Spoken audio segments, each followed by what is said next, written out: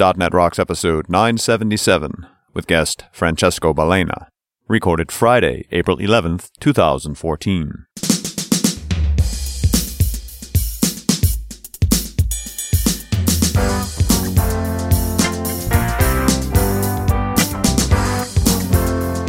Thank you very much. Welcome back to .NET Rocks. Carl Franklin and Richard Campbell here for your listening pleasure for the next hour or so. What's up, my friend? How are you, sir? No rest for the wicked. We're in that week where we're just recording shows all day, every day, because we're on the road. Huge Dev Intersection. I'm off to Nepal. We've got Tech Ed. We've got NDC. It's just a crazy, crazy spring. No rest for the wicked, indeed. It's May 1st. So it's good in New England here, finally.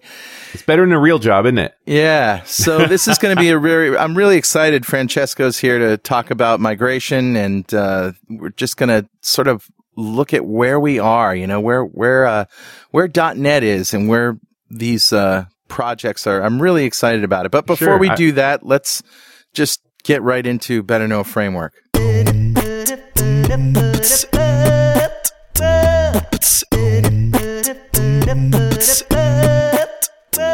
All right, buddy, what do you got? You've been impressing me the past month or so with some of these really cool finds, so hit me hard. Well, this actually is something we have talked about before, but I thought it was appropriate for this audience and for this topic. So, remember we talked about Wix, the Wix tool set to do Windows installation. Oh, right. Yeah. We did a show about that. We did a show about it. Well, this is, particularly important, if you're doing a Windows Forms applications or anything like that. So, with the sort of the legacy stuff, it really is something to talk about. So if you don't know what this is, go to wixtoolset.org. It's, they claim, the most powerful set of tools available to create your Windows installation experience. Free and open source since 2004. We've done at least one show on Wix. I know that. So go back and listen to it. And, it's been a while, so you might want to check out the website, look at the documentation, and just check it out. Yeah, that's show 747, where we talked about the Wix toolset with Rob Mensching. Yep. Back in 2012. Yep, and he's still involved there, so check it out. Wix. Yeah, all good. The Wix toolset. Yeah, just need to remind yourself that there are ways to do this stuff.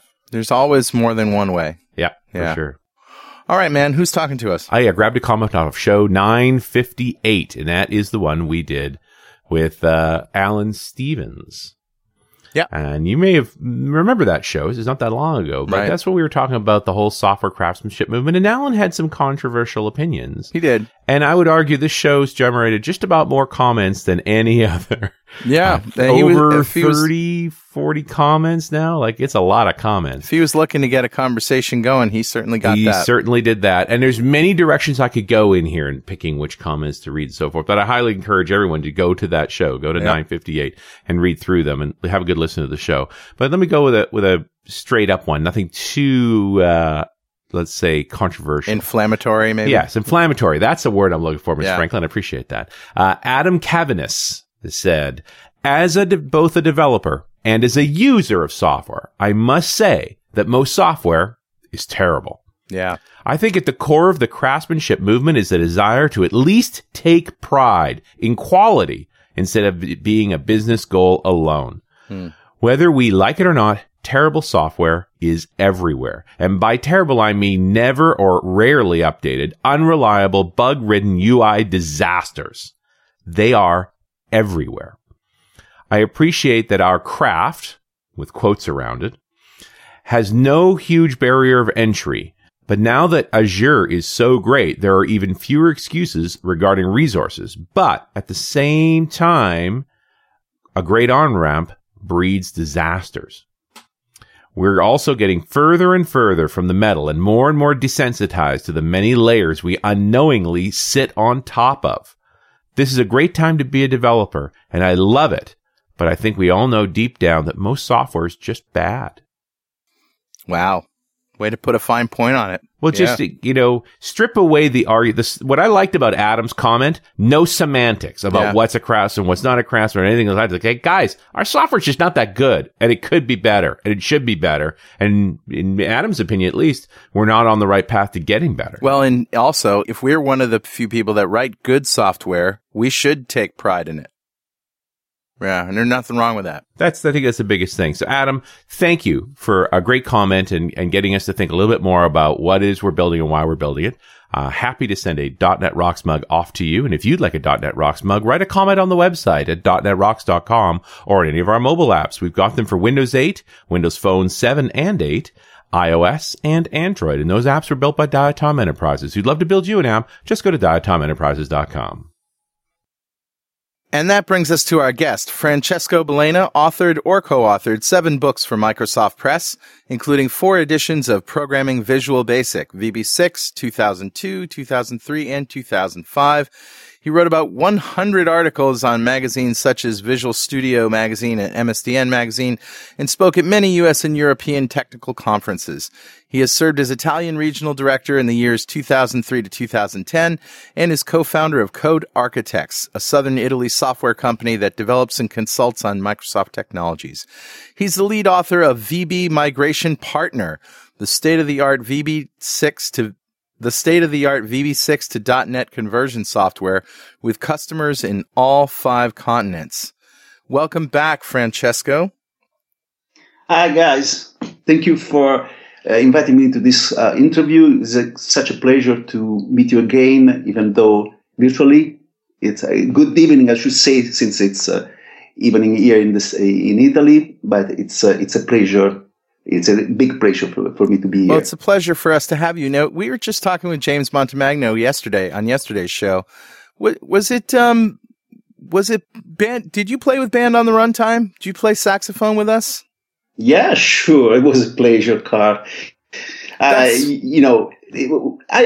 met a lot of developers who play music, any kind of music, and you are one of the best and most renewed. Yeah, I thought it was you. And I couldn't remember for sure because it was a long time ago. But it was the PDC at 2003. There's a video of that. Yeah, there is a video. Somewhere on the internet. Well, I'll give you a URL to it. It's tinyurl.com/band on the runtime if you want that. There it is. Yeah. Great. So, for all to see, there it is. It's out there. Yeah. For us to shame about that. Oh, no shame it was such fun. Really. Okay, so here's why we wanted to have you on the show is because we're getting the feeling that with XP end of life recently, there's been a lot of urge to get software that's running in VB6, on XP that has been running for a long time, that these machines are going to be upgraded, and this seems like a good time for a lot of people to rewrite software that's been running seamlessly for 10 plus years. Do you think, are we off our rocker in thinking that, or have you seen a surge in recently in VB6 migrations, or is it just part of the normal cycle? I would say that we haven't seen a spike yet, but it's going to grow because the companies who still have to update their VB6 application. They are typically now they are large companies. They take the decisions very slowly, and they need they need to be under pressure. So now that XP is not supported any longer, many companies have to migrate. But in many cases they wait until the last minute or the minute after Microsoft actually stops the support. So I'm pretty sure that we will see some growing in this. We already saw that, but it's still slow. I'm pretty sure that it's going to grow. So you have you had more interest anyway in people saying, what do you think? Do you think we need to do this? Yeah. The problem is there are many reasons why you might want to upgrade or port or migrate or whatever, rewrite the application.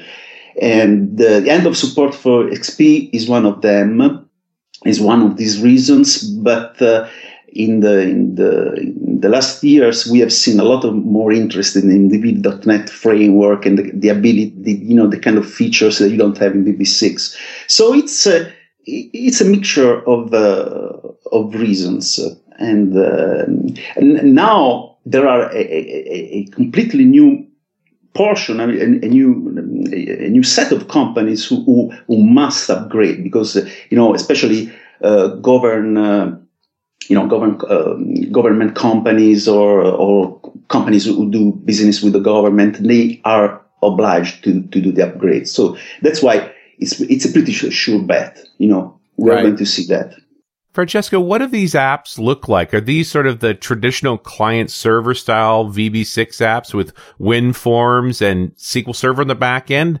Or are they I remember the last generation of VB6 apps were actually COM components calling against ASP. We were starting to see the beginnings of end-tier software development built with VB. What do you see?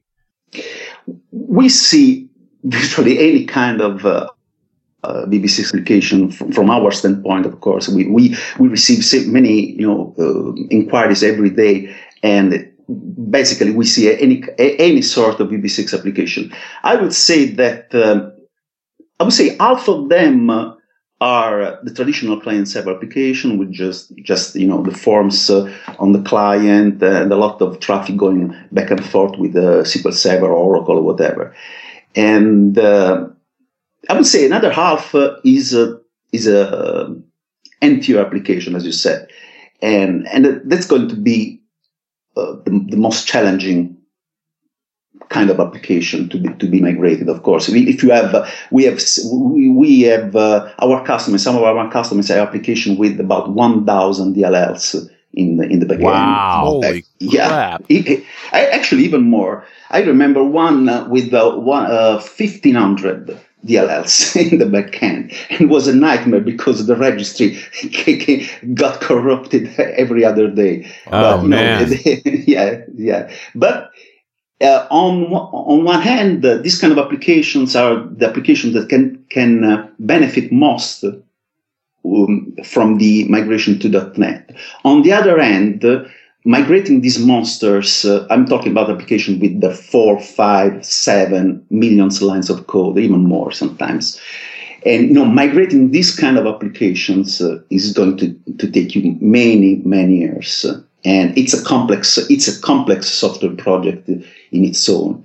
And this, I understand why many companies with this kind of monsters on their servers, they postponed the migration because it's a really complex migration project. My experience with migration is it's like the worst kind of app you can do. At best, you're going to spend a lot of money and be right where you were. Yeah, exactly. Most of the time, you end up taking stuff that works and breaking it. Yeah, that's really a very delicate point. I do believe that, and that also explains why many companies have been postponing the migration. The problem, as I see it, even if I'm in this business, I see that I understand my customers' point of view when they say migration to .NET doesn't give me an immediate benefit, which is correct in the sense that when you have the .NET application that is exactly behaves and looks like exactly like your original VB6 application, you haven't done much. You haven't really improved the application.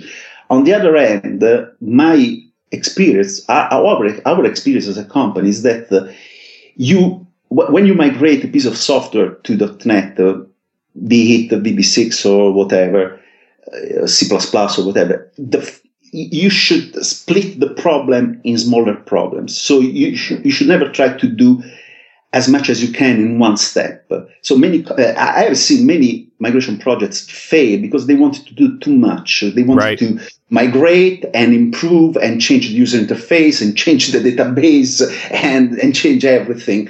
And the problem is when you change 4 or 5 variables in this equation, there are too many things that can go wrong. And actually, they do go wrong.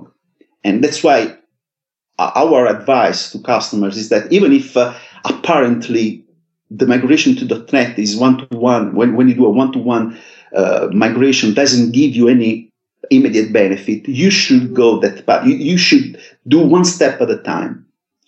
And because the benefits will come later when you can load the application inside Visual Studio 2012 and 2013, etc. You have a better refactoring, commands. You have better environment. You can do a lot of things much, much better than in VB6. So talking about these big VB6 N-tier apps with all those COM components, do you have to convert them all, or can you do sort of a staged migration and just convert a few DLLs at a time and interoperate between the two models? Yeah, we do suggest they do a staged migration, and as a matter of fact, we changed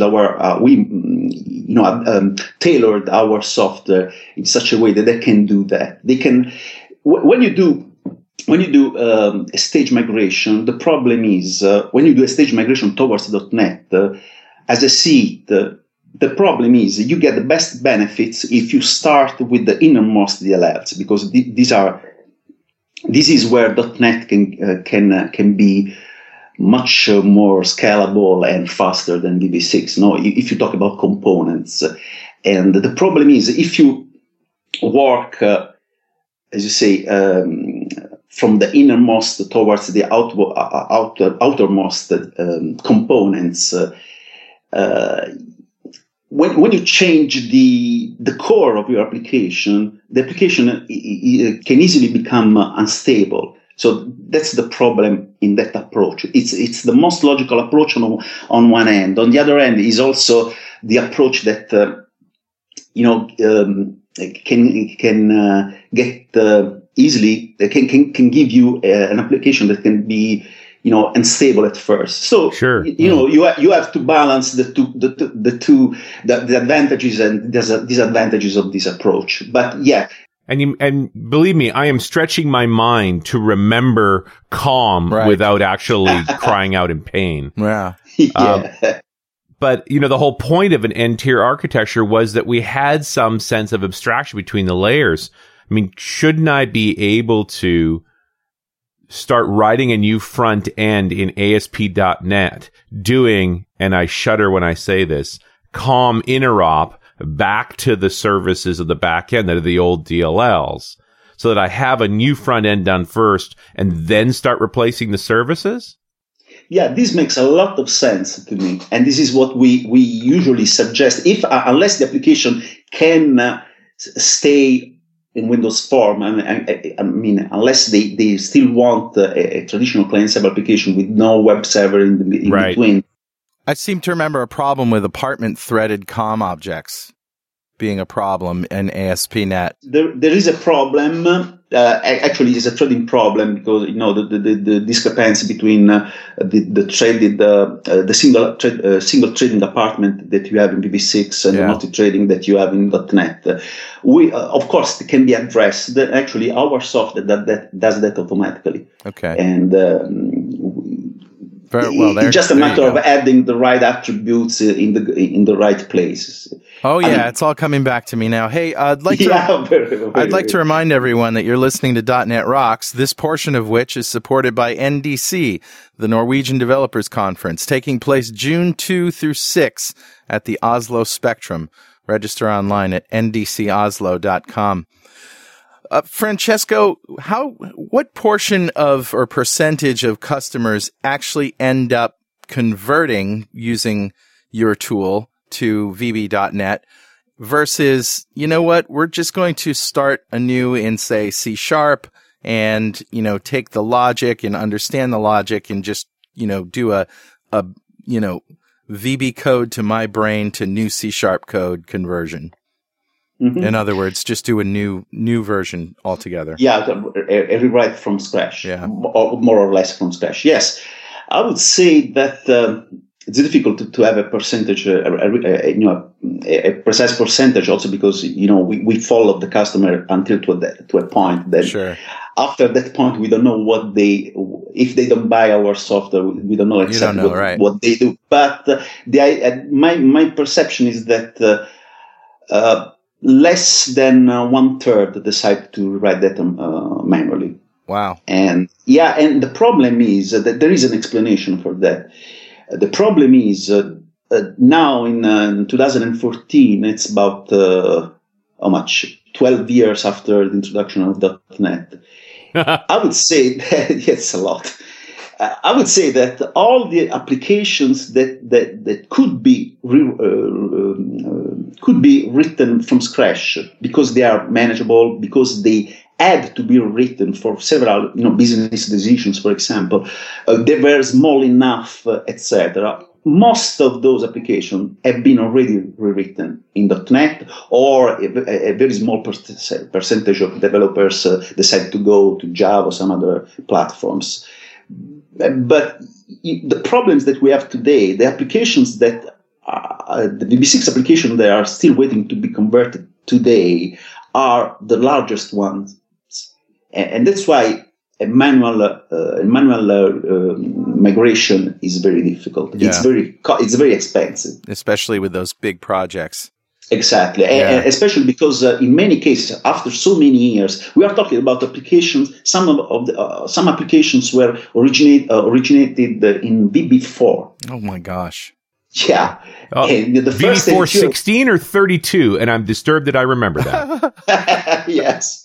The 16-bit word. That was our life for so long. It's just amazing. That was the point where we switched from VBX to OCX. Yeah, and so many controls never made the jump. Yeah, exactly. And now we have more or less the same problem with the 64-bit applications. Anyway, after 12 years after, this is the situation. We have this very large application. And in this... if the application originated in VB5 or VB4, odds are that the original developers already left the company, they retired, or worse, and no one in the company understands what the code really does. In these scenarios, automatic or semi-automatic migration is the only practical path that you have. So to answer your question, Carl, this is why, even though they are aware and we are aware that a rewriting from scratch is by far the best approach in many cases, for this reason, many companies end up with a translation tool such as ours. Okay. And so tell us about, we talked about your tool. Geez, when was that, Richard? It must have been 5-6 years ago? Yeah, 2009? 2009, yes. Yeah. All right, so 5 years ago. So tell us about using the tool. First of all, this is something that you've been working on, obviously, for at least 5-6 years. And tell us about how it works and, how it's priced. I suppose that price is no object if you're a company with a big...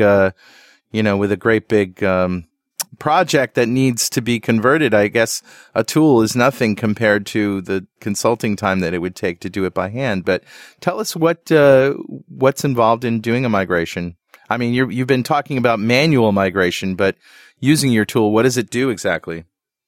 Yeah, actually, the tool is a mixture between a conversion engine and a support library.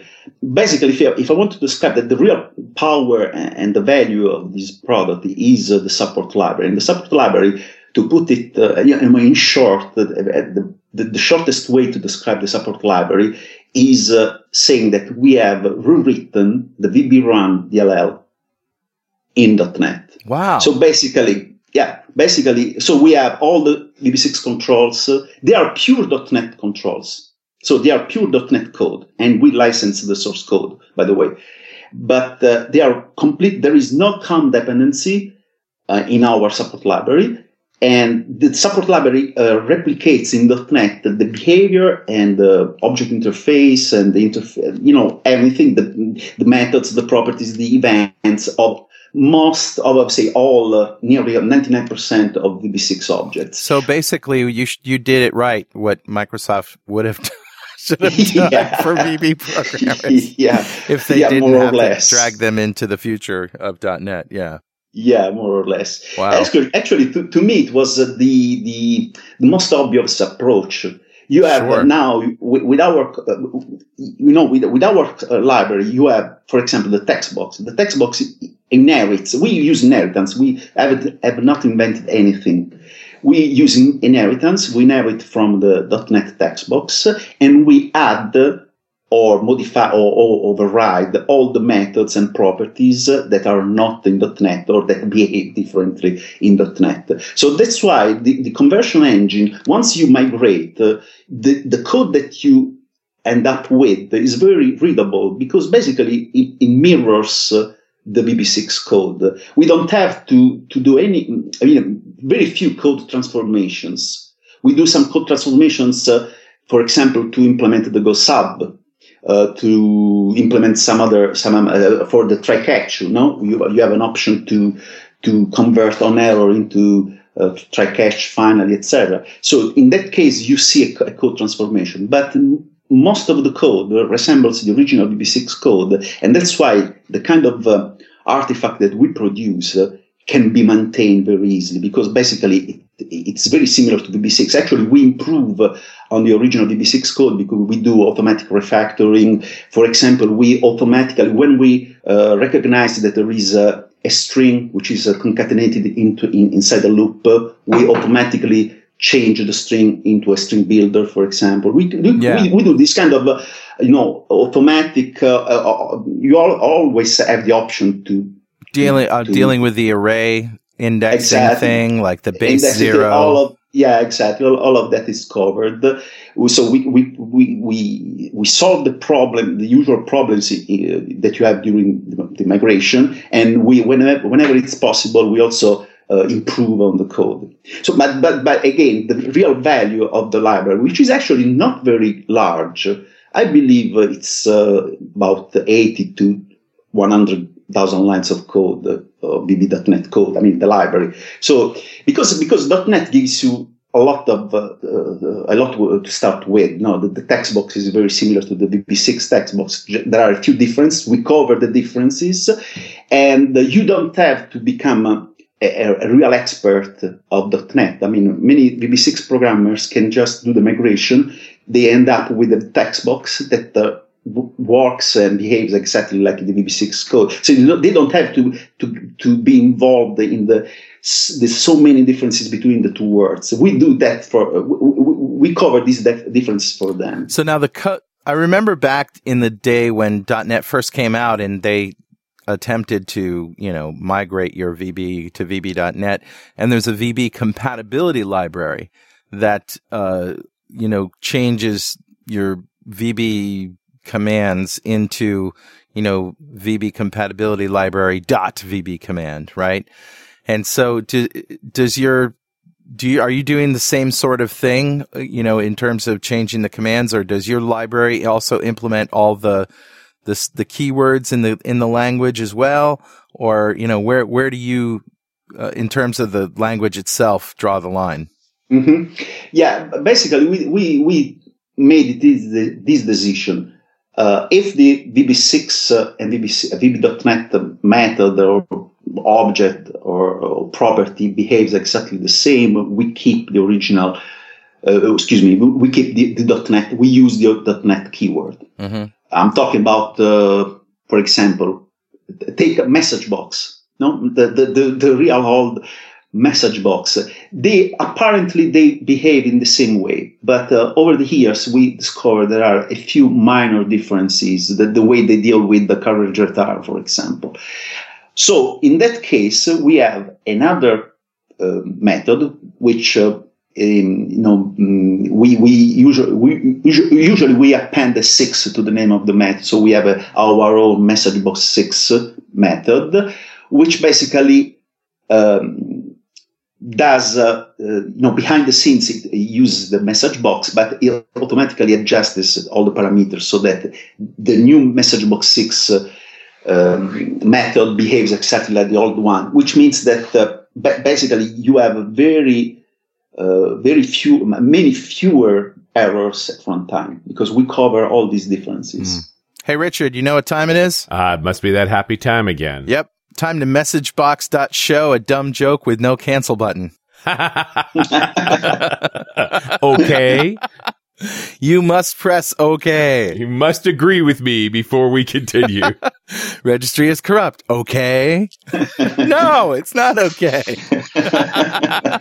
I love that joke. It's one of Richard's best stand-up comedian comedy lines ever. All right, anyway, it's time to give away a D-Experience subscription to one lucky member of the .NET Rocks fan club. But before I tell you who the winner is, let's talk about the DevExpress Universal subscription. Become a UI superhero with DevExpress UI controls and libraries and deliver elegant .NET solutions that address customer needs today and leverage your existing knowledge to build next-generation touch-enabled solutions for tomorrow. Whether it's an Office-inspired application or a data-centric analytics dashboard, DevExpress Universal ships with everything you'll need to build your best without limits or compromise. Learn more and download your free 30-day trial at devexpress.com/superhero. All right, buddy, who's our winner? And today's winner is Ryan Riley. Congratulations, Ryan. Golf clap for you, sir. I'm using my own hands today, Richard. Nice. Retiring the clappers? I think I'm retiring the clapper. It's kind of cheesy.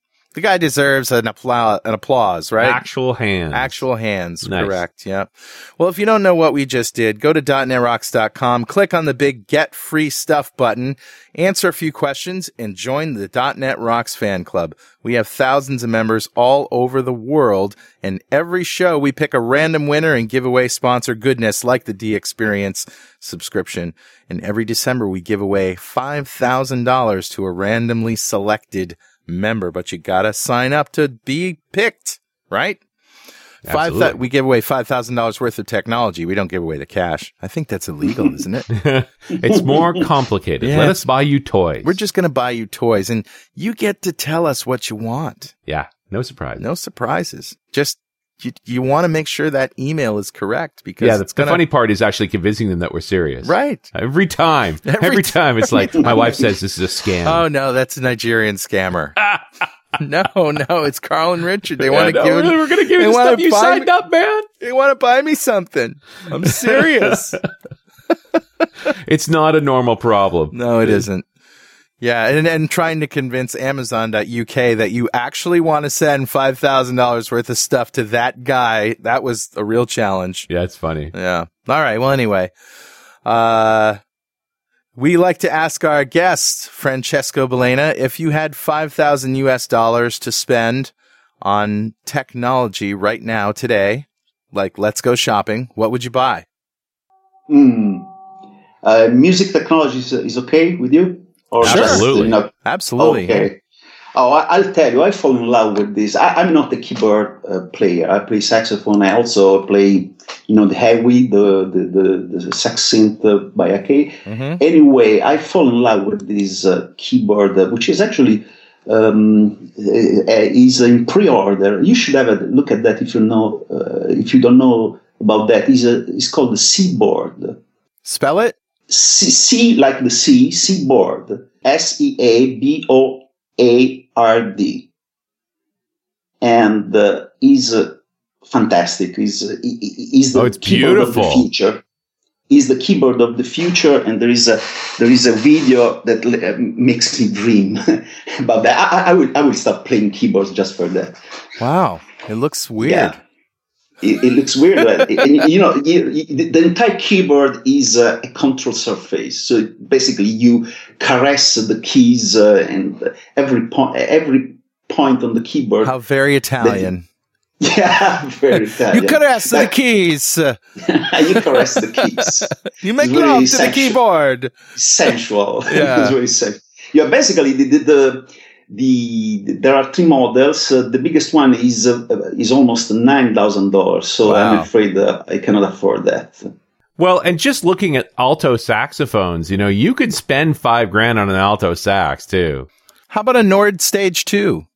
Yeah, that's another option, of course. Yeah, I mean, but I already have my own saxophone. I just last year I bought one Selmer 6 Model 6, which dates back to 1956. Wow. Joel. It's older than me, but he plays much better. He sounds much better than me. How about a Nord Stage 2 piano? How much is that? It's about four and change. Okay, so I mean, if you are really determined to give me $5,000, I can. You'll let us, huh?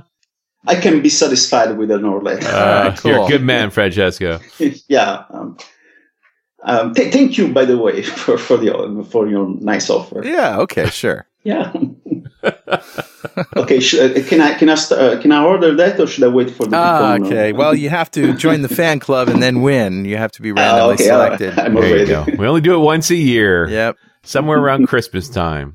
And, quite frankly, if you were the winner of, you'd probably get a few hate mails, probably, because you've been a guest on the show. And yeah, we want ordinary random people to win. Yeah. But getting back into this whole migration strategy, actually, I asked this question on another earlier show. We were just talking about the idea of who still has an operating VB6 development environment? Because all that gear is getting really old. Do you find apps that need to be migrated where they have the source code, but they can't do a build anymore? What do you mean exactly? They don't build it because they don't have the knowledge, or because they don't have the environment, or they don't have the environment. Basically. Most of these companies they still used to have, at least until April 8th. They had some Windows XP machines just for that, right? Or virtual machines just for that. Yeah, it does seem to be that people have they managed to P to V the old dev machine. And so they've got this virtual instance that's still alive. The big one for me would be licenses for controls and things. So a lot of these companies are gone. Like actually remaking the environment again would be really hard because you couldn't get everything licensed. Yeah, exactly. I would say that the two biggest obstacles in doing the migrations, in doing this kind of migrations, are third-party ActiveX controls and database technologies, right. COM-based database technologies. And while you typically can continue to use all the DAO or RDO, I mean, if you don't have the time or the energies or the money to do a full conversion in the first place, right now, you can just convert the interface and some other portions of application and still use again, DAO, ADO, etc. Because those technologies using COM-interop are quite stable under .NET. Yeah, the services model to me, I mean, I'm not excited about apartment threaded DLLs, but I can live with it. Exactly. I think it's the client that most people are kind of shocked by. I mean, admittedly, a VB6 client still runs fine in Win8. It just looks odd. Yeah, it does. So that problem is can be faced and can be ignored for a while at least. The problem with the third-party ActiveX controls is the problem because there are, at least for some applications, there are applications that use 50 different ActiveX controls from third parties. Oh yeah, I had an app like that. Yeah, even more than 50. And the point is, you have to convert them. And many of those companies have gone many years ago, and they don't have the source code. They have to guess about what happens inside the control. I mean, that's a real nightmare. So in that case, many companies came to the decision to rewrite portions of the user interface just because those controls are gone. Right. This is problem number one, I believe. Yeah, because that's the biggest thing. Yeah. Remember, even not just third-party controls. Do you remember MS Forms? MS Forms Yeah. that DLL from? Yeah, I do. Many VB6 developers were encouraged to use MS Forms because they were lightweight controls compared to the standard VB6 controls, and there is no way to convert them or to use them under .NET. So that's a problem. Yeah, those are sort of the big blockers. And I guess the other point here is at some point, does it make more sense to leave the old app alone and just start building a new app using new technology, communicating back to the old database so the two apps can live just side by side until you actually get feature complete on the new app? Exactly. This is when you can use that approach. That approach is the winner, absolutely. And this is what we recommend whenever it is possible to do so. And of course, if you have an end-to-end application, in many cases you can do that you can adopt that kind of technique, because you can partition the application in several projects. It's already partitioned in different projects. So, Francesco, do you have any sort of numbers that you can throw out in terms of, how after going through the process of using your tool in your library, how much real work is left, in terms of percentage based on lines of code or whatever? I don't know how you frame it, but.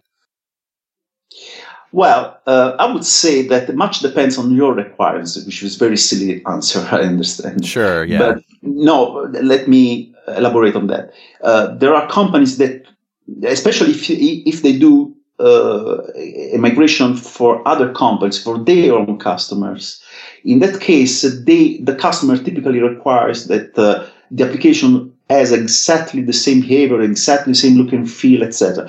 And our experience is that in many cases you spend, I would say, half of your effort and time just to deal with the tiniest problems, such as that pixel should go there instead of there, etc. That kind of cosmetic stuff.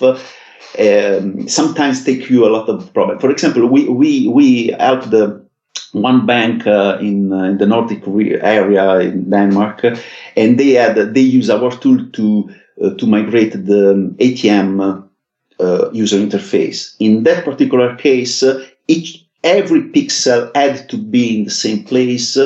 And we had problems with .NET fonts. We had problems with .NET buttons. We had to rewrite the .NET, to redesign the .NET button, because the .NET button and controls in general tend to be slightly larger than VB6. That kind of thing took us a lot of time. But seen from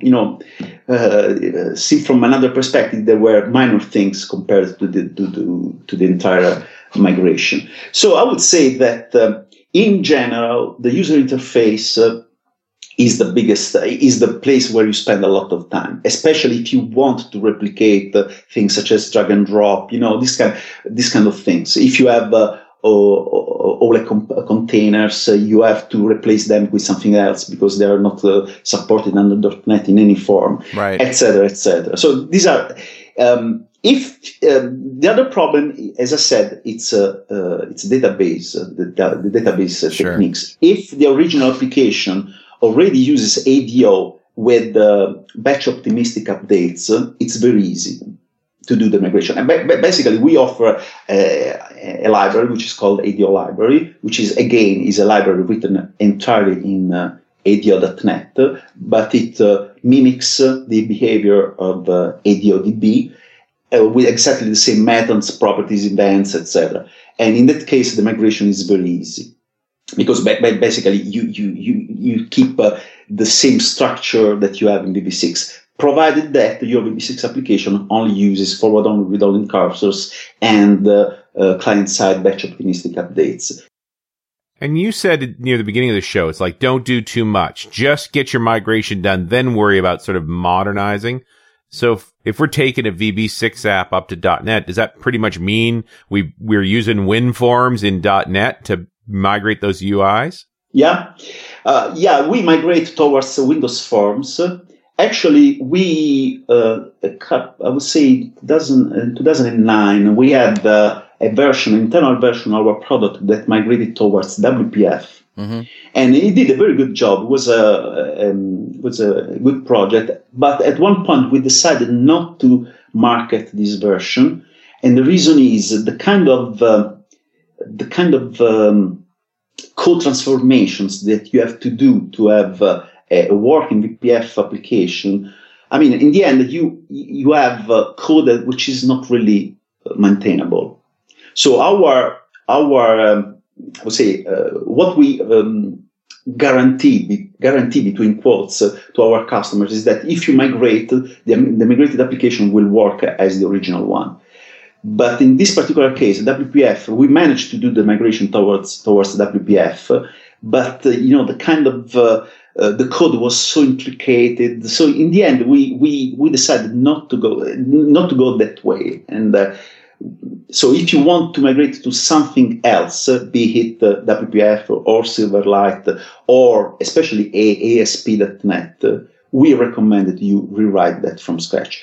What we can do, we can offer some help in terms of analyzing the VB6 application. For example, once, our conversion engine internally builds an object-oriented version of the original VB6 application. So it's relatively easy for us to generate a sort of prototype in XAML or ESP.NET, etc. We decided not to market such a product, but basically once we have parsed the original VB6 files, we can emit any kind of code. But again, it's not part of the product, but this is something that we can offer. But it should be considered as a sort of starting point to do your own forms or ASP.NET forms, etc. So that's why it never became a product, because our product is something that you click a button, you do some adjustments, but in the end you have an application that looks like and behaves like the original one. And we cannot guarantee this with either ASP.NET or WPF or HTML5 or whatever. Remember when there was that whole thing about can we build a WinForms to WPF converter? I seem to remember that, yeah. I don't know that it's actually ever been a good idea. No. I don't know. Yeah, there are a few companies who tried that, but as far as I know, they never came up with a finished and polished product. Which is funny because WPF is clear. XAML's more flexible. You should be able to do anything you want. It's just a question of why. Yeah, exactly. And that's another point. There was this company. So I was telling you about this internal version based on WPF. It was a project which was funded by ourselves, by another big software company here in Italy, and also the European branch of Microsoft. So we had this prototype. It worked well again. But in the end, we and the company who funded this, they realized that having a WPF application that basically looks like a Windows Form application makes no sense at all. Yeah. So in the end, you have to redesign that, and it's not just a matter of moving that control there or changing the colors or the transparency. Or no, it's a total rethink of your workflow. Exactly. And that's why it makes no sense to migrate towards WPF. And for the same reason, it doesn't make any sense to migrate towards ASP.NET, which is even worse because, maybe we should have talked about this at the top of the show, but there's sort of this discussion of, okay, here's where we are with our 1,000 DLLs and this N-tier application with all this WinForm stuff on it. And we know we want to get to this modern technology solution. I mean, isn't the important part here to actually figure out your end goal, what this app is supposed to look like at the end, even though you're going to go through several stages of migration? Yeah, this is exactly, there are some companies, eventually I came to understand that there are many companies, they just want to migrate. It depends also on the chain of command in the company who makes the decision. So in some cases, just want to migrate towards a newer technology. They don't have very clear ideas of where they want to go. And this example with WPF was probably the best example. It took us months to come up with this prototype, which working pretty well actually. But only later they realized, probably the market is not really doesn't really want this, because we have to rethink the application from scratch. Right. As you said, the workflow is just as important as the actual controls that you use. And WPF and Silverlight, of course, they are so different from Windows Forms. And, well, I also appreciate that you now have a picture, because you have this existing app. You know how big of an application you're talking about. You know how important it is. You probably have a pretty good sense of its ROI, so that you can sort of justify a rewrite or a conversion or a complete rethink of it. Just because you have I just don't see code as that much of baggage when it's a lot of knowledge. Mm-hmm. Yeah. Do you find when working with these companies that they have actually they're in the place they are because they have not done proper separation of concerns with code and business logic, or even if they have separated business logic correctly out of code behind, they're still still not able to they're still having trouble converting? Yeah, there are so many flavors of VB6 applications around that it's very you can find everything. So just think of an architecture, sure, be it a sound architecture or very very bad architecture. You can find that in the VB6 world.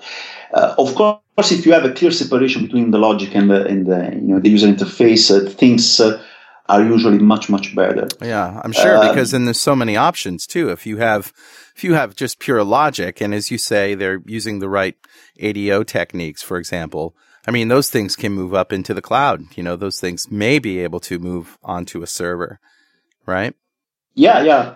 There are. I should add that there are some VB6 applications. They are real perfect in the sense that they are perfect for that technology. Yeah. So everything is clearly separated, etc. On the other hand, these are the application.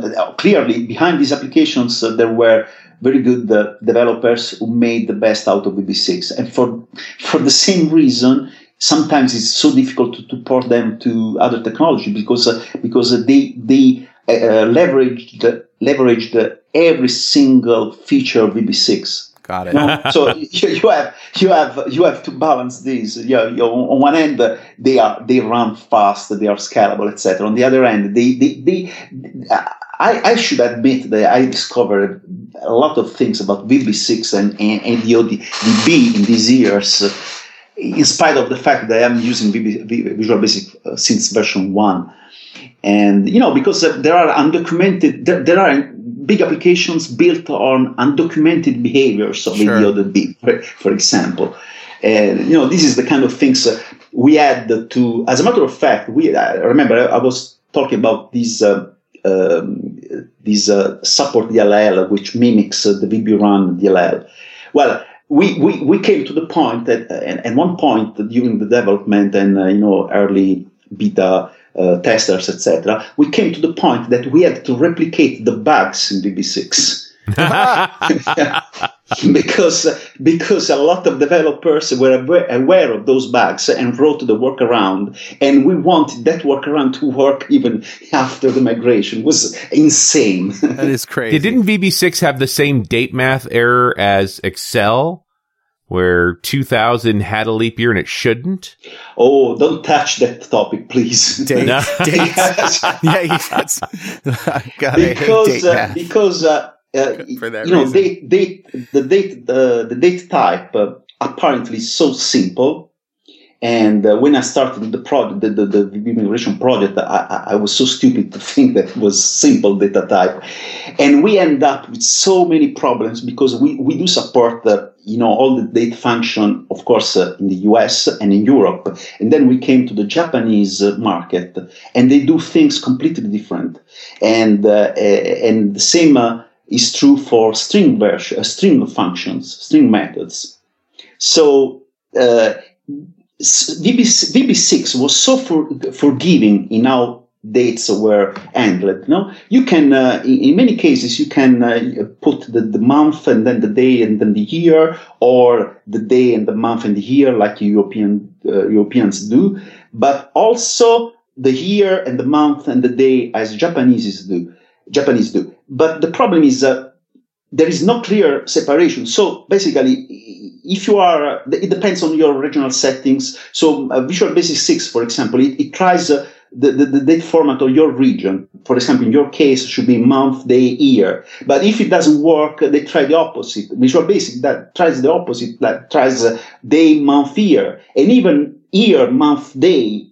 Everything in the US regional settings. So it's insane again, and it's insane the fact that we tried hard to replicate this kind of weird behaviors. Oh my gosh! Well, listen, we should check in with you, in a few months and see, how business is going, because I'd like to keep my finger on the pulse. I know Richard would too, of how that is how this market is going. I kind of foresee a return to good old fashioned .NET development, a sort of a resurgence in C#, and I think this is part of it. So, yeah. Oh, by the way, we do migrate towards C# as well now. Sure. And it was a big effort. We do migrate towards C#, even though I do recommend that unless you have some strict requirements, unless you must go to C#, right? Staying with VB.NET in migration scenarios is the best approach. All right, Francesco, keep in touch and keep playing that sax. Yeah, I'll do. And I look forward to the next jam with you, Carl. Absolutely. Maybe it'll be in Italy, huh? Yeah, you should. Anytime soon. Whenever you can, just call me and I'll reach you. I certainly will. I can't wait for that day. All right, my friend, take care. Okay, thank you. And again, thank you for letting me be on .NET Rocks. Absolutely. Thanks for coming. And we'll see you next time on .NET Rocks.